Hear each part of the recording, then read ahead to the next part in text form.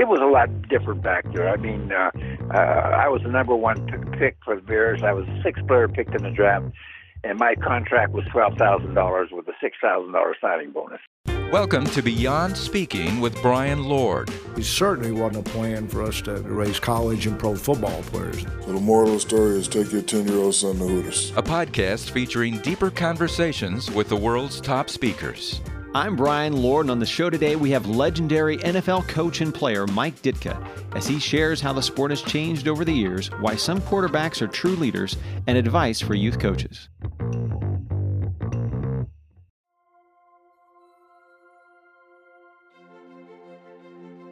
Last week we had on educator Joe Dombrowski and learned how improv lessons helped him in awkward classroom situations. This week's guest has also spent some time teaching as the Super Bowl winning coach of the Chicago Bears. With Coach Ditka being such a powerful figure and leader, I started off by asking him, what qualities make a true leader? Well, first of all, you got to know what the job that has to be done is, and then you got to be willing to do it at all costs. I mean, you look at whether it be a military leader or a great president of this country or a leader on a football team or any sports team, they're the guys that people want to follow, that they resonate with something that makes you want to just follow them. I can go back to guys I played with when I first came in the league, and the guys who I responded to that way, who I knew, those are the guys I would follow into battle. And I think it's the same with the generals. When you look at the generals in the Army and the admirals, I mean, these were people who were leaders. People wanted to follow them. They're willing to get in line and follow them because they knew what they were doing. I don't think everybody can be a leader. I think it's only certain people are leaders. You got to be a good follower sometimes. One thing you highlighted in your Hall of Fame induction speech was excellence. What does excellence mean to you? Well, I think excellence is being the best you can be with the God-given talents you have. I think maximizing your potential is if you can maximize as an individual your potential, then you've reached excellence as far as you're concerned. Now, that doesn't mean you're going to be, hit 65 home runs or anything like that if you're a baseball player. You can only be as good as your talent allows you to be. You maximize your potential, and that's, to me, that's all you can do. And that maximizing your potential as a football player might mean you're a good guard or you're Walter Payton. I'm not saying that they had potential, but they did bring it out. You look at the players today. I mean, there's a lot of quarterbacks in the league. They're all good. I mean, I look at Aaron Rodgers or Drew Brees or whoever. They're all good, but they maximize their potential. They make the people around them better, and that's what a leader does. What are kind of the steps you can take? Like just kind of sort of a person, they figure out what their talent is. What are the steps they can take to maximize that potential? As an athlete, listen, you got to be willing to pay the price. You got to do whatever it takes to make yourself good enough to play the sport you're playing, or strong enough to play the sport you're playing. I mean, I can go back to people don't get to be good by accident. I mean, some people are born with a lot of talent, but usually it's hard work and effort. I can remember when I was in Dallas, and I was a player in Dallas, and my career basically could have been over, but it was resurrected by Tom Landry. And what he did, he put in a conditioning program, and we had a guy came in from California named Bob Ward, Dr. Bob Ward, and he put in a strength and conditioning program that was unbelievable. And it added years to my career and years to a lot of other careers of the guys in Dallas. But it was something that we rallied around because we knew that when we went on the football field, nobody was going to be, it might have been faster, no one was going to outlast us on the football field. And that's what we believed. And because our conditioning was unbelievable. Speed is something you either have it or you don't. But the will to do it is something that I think it endures, and that becomes the most important thing. So I think the greatest thing the Cowboys did really was when Coach Landry hired Bob Ward, and they put that strength and conditioning program in, and it added lives to everybody. Dan Reeves, myself, Craig Moore, Roger Staubach. I mean, a lot of good guys came out of that program, and it was basically because of what Bob did. Now, you've coached a lot of people, too. Who do you think got the most out of what they were given? Well, the greatest football player I've ever been around was Walter Payton. I don't know that he had the most talent, but he had the greatest heart and the greatest will. I think there's a lot of difference in that. I think you will yourself to be great. Walter was great in a lot of ways. He wasn't the fastest guy. Pound for pound, he might have been as strong as anybody I've seen, but he had a will. I mean, and I think the will is the thing that's so important. He refused to go down. He refused to, let you tackle him, things like that. He found a way. He put the pressure on the defensive guy. Usually it's on the offensive guy to make the defensive guy miss. He put it on the defensive guy to get him on the ground. And because he had that will, he wasn't going down. And I mean, I can think back to some runs he made that were just incredible. You don't know how he did it, but it was his will and his strength and his conditioning. He had all that. There's no question about that. But I think your will takes over somewhere along the way, and that's where it took over. How do you think the NFL has changed over the years in terms of toughness? Well, I just put it this way: that I played with some great guys and very tough, and I played against some of the greatest athletes there were. And I can go back and talk about the Herb Adderleys and all the guys that I played against, and Sam Hoffman. I mean, a lot of them. There's so many of them, but played with Doug Atkins and some of the greatest, Bill George, some of the greatest defensive football players in the league, and of course got to play with Gale Sayers, who was magic in motion, and Coach Walter. And it's changed. I think that all of sport really. I don't know if the players really appreciate what they have. Football, baseball, basketball. It was an opportunity to do something you love to do and then get paid for it. But it's turned into a big business now, and it's a lot different now. So I can't fault them at all.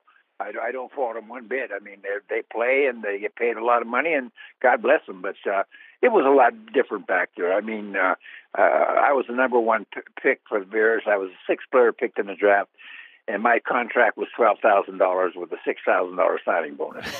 Now, it's changed a bit. I mean, you put everything in perspective, and led the league in receiving, and made Rookie of the Year and All-Pro my first year. And you know what my second contract was? I don't. $12,000. Well, it was $18,000. I never got a raise. It was the same as what I got the first year. So I mean, then again, that wasn't why I was playing the game. I played the game because I loved the game. I understand that you have to be reimbursed for what you do, but I would have played for nothing, but I didn't want to tell anybody that. Now, you obviously, you're a Hall of Fame player too. As you're talking about there. Now, right now in the NFL, you could go from talent, heart, style. Who plays the most like you played? Oh boy, I don't know. I don't think anybody was as slow as me. No, I watch guys play, and I mean, I was a tight end. Gronkowski is a tight end. They're bigger, faster, stronger. I mean, the evolution of the human body and the game has changed so much. But the one thing that never changes is the will to succeed, the will to work. I mean, the heart, the desire, things like that. But if you look at the size and these guys today, as I said, I was 6'2.5", and I weighed 200. My playing weight was 212 pounds with the Bears. And you know what that would be? The running backs are bigger than that. I mean, that's nothing. So I mean, I'm just saying that the game has changed. It's bigger, faster, stronger, and more power to them because they're better athletes than we ever thought of being. I mean, I wish I could say that I could play today's game the way it's played. I can't. No. Now, one of the things too, I know youth sports are huge today. If you were talking to coaches or parents of, say a 10-year-old or something, what advice would you give them? Well, I think you encourage. If a kid has talent, you encourage him to play the sport. You don't force him to play any sport. If he doesn't want to play football or baseball or basketball or hockey, don't force him to. But if he does, I think you encourage him and you help him and you try to put him in the best position you can. I think what youth coaches, they have an obligation, and that's to teach these kids the best they can what they know about the game and how to play the game. And I think that's the most important thing they can do. at a young age. I started playing football, I don't know, it was a Catholic grade school in about 5th grade, I think. And of course, I was the smallest guy, and I got killed. I got murdered, but that's okay. But I learned things. And then when I got to high school, I learned more things. And finally, by the time I was a senior, I learned and I grew, and I was a pretty good football player. I was good enough to get a college education out of it. And that's all I really wanted. Now, you've played for some amazing people, Landry, Halas, you have George Allen in there. What are some of the things that you took away from them? Well, I think you take away their passion and preparation. Everybody probably looks at Coach Halas, and then the preparation we put in back in the 60s now. And to prepare for a game, offensively, defensively, I think that's a big. I don't think anybody was more into that than Coach Landry, and maybe to a degree he probably got into too much. But what a job he did with personnel and maximizing an individual's talent. When I got there, my career was basically behind me as a receiver, but he utilized a lot of things that I did pretty good. One was blocking, and he made me feel that I was really important to that football team at that time. And I really wasn't like the other guys. But then again, everybody's important because everybody's got to do their job or you don't get anything done. So my life changed dramatically and with Coach Landry. And then I got to coach with him, of course, and then I got the Bears job. But, everything in my life was really, I've thought about, geez, I would like to do this. And you know what? I did it in most cases. And so that it's turned out pretty darn good. I've been very fortunate. Now, when you were still an assistant for the Cowboys, with Landry, you'd written that letter to George Halas asking him to maybe hire you someday as a coach. I said, just consider me. If you're going to hire a coach, just consider me. I'd like to come back. And I said, I think I would. I could bring the Bears a championship. And that's what I said in the letter. I bring the Bears a championship. And when I got back there, the cupboard was not bare, guys. The cupboard was not bare. There were a lot of good football players on that team. But nobody ever put it together. I mean, it was always the offense was fighting the defense and this and that. So, we needed a few things, and we had a lot of things. We had Walter, but we needed a quarterback. People, whether they liked McMahon or not, he was our answer. He was the guy for us, and he did the job. And he didn't take any crap from anybody, including me. And you had to like that. So when I look at the other positions we filled in, we brought in people. We had Walter, we had Matsui. We brought in a lot of offensive linemen. Our two guards, our left tackle. We brought those people in, and they solidified our offensive line. Defensively, the defense was pretty much intact, led by a lot of great players, Singletary and Hampton and Denton. Those guys, they're all in the Hall of Fame, and rightfully so. Gary Fensick like I said, I wish I could say that it was something that I did. I didn't. A lot of it was, almost all of it was there, actually. We just changed a few things when we got there. I think the one thing we imparted to the football team as a staff was, hey, why not the Bears? Why not us? Why shouldn't we be the champions? I don't think they ever looked at it that way. I mean, why should Green Bay or Detroit or Minnesota or anybody be any better than us? And we proved that. And then, we had a pretty good team for a run there. And, we maybe probably should have won more than one, but we didn't. But we won one. Obviously, Chicago's got that great tradition. What does it mean to you to be part of that tradition? Well, I mean, it's me. It's who I am. I mean, if I would have played, I did play for the Eagles and I played for the Cowboys, but I'm remembered as a Bear, and I'll always be remembered as a Bear. I ended up coaching there. But I mean, it's what I want to be. It's who I want to be remembered as a Halas Bear. And I was picked by Halas, and I would be a player, and I was picked by Coach Halas to be a coach. And those are the two most significant things that really have happened in my life. And the rest, we've screwed a few things up along the way, but we did a lot of things right too. So we're not going to feel bad about the things we did wrong. Now, you've been, part of so many amazing, famous things, but one of the most famous, I think, is Saturday Night Live. Do you know how that all came about, and what was your initial reaction to it? Well, those guys, I knew some of those guys. They were crazy, and I was crazy too as a coach. So they put it all together, and it turned out to be pretty daggone funny. I mean, it was pretty humorous to see that on the air. So I mean, you think back then, it's hard to believe now.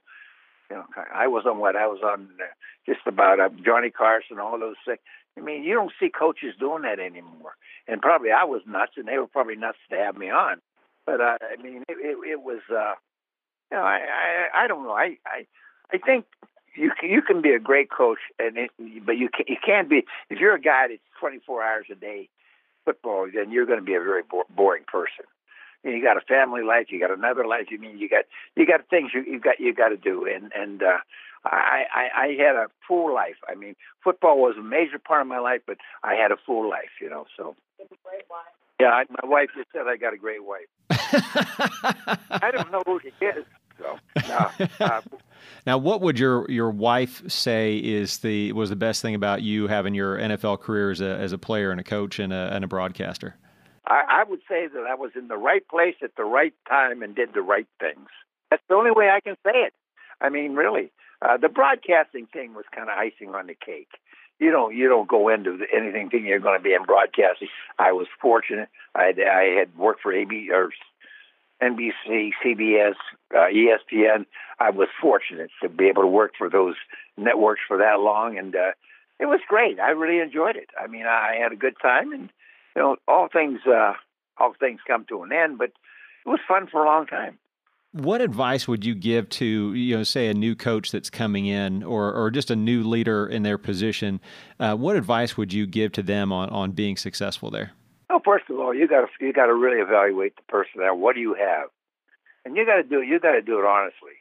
If you don't have what it takes, you got to go out and get what it takes. We're trying to get it as close to you think is what you have to win.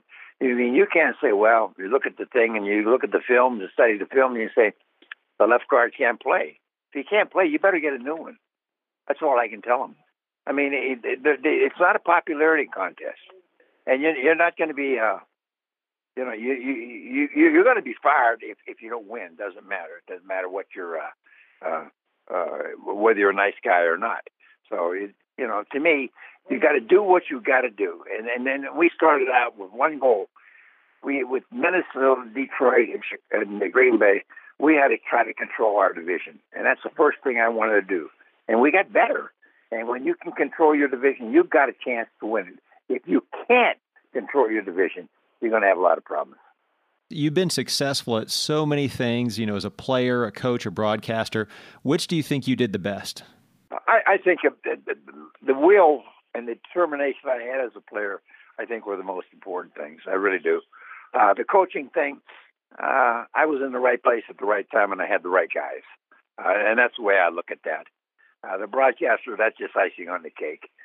That's about talking about stuff you don't really know that much about, but you act like you do, So that's what I see on TV a lot. Who are you picking for the Super Bowl for 2018, 2019? I don't do that anymore. I look at teams and I follow teams, maybe, because of the coach or the quarterback, what they've done up in New England with Bill and Brady. Phenomenal what they're doing in Green Bay. I love those two guys up there, Mike and the quarterback. I look at teams around the league, and I like what they do. I like the way certain teams play. I'm looking at the Bears now. They brought in a new coach, Coach Nagy, and they're trying to do the right things. And only time will tell. That's the only thing you can do. Try to do the right thing, put the right people in the right place, and then try to get a win out of it. Next week, we take an inside look at what really happened on Air Force One on 9/11 with Chief Pilot Colonel Mark Tillman. You won't want to miss this one. Thank you for joining us for the Beyond Speaking podcast. Make sure to subscribe and leave a review wherever you listen. To learn more, go to BeyondSpeak.com because adding the ing was too expensive. For this episode of the Beyond Speaking podcast, your technical director, producer, and head Steelers fan was Eric Woody. Your creative director and part-time leprechaun was Travis Franklin. Brian Lord, your host, executive producer, and specialist in speaking about himself in the third person. Additional thanks to special consultant and the pride of St. Paul, Lauren D. of D & Associates. Thank you to the incredible voice talents of the muy profundo Robert Borquez. Finally, thanks to the Premier founder Dwayne Ward, CEO Sean Hanks, and CIO Chris Yount, simply because you need to thank powerful people. If you've listened this far, you clearly have nothing better to do, so why not continue on and listen to the next Beyond Speaking podcast?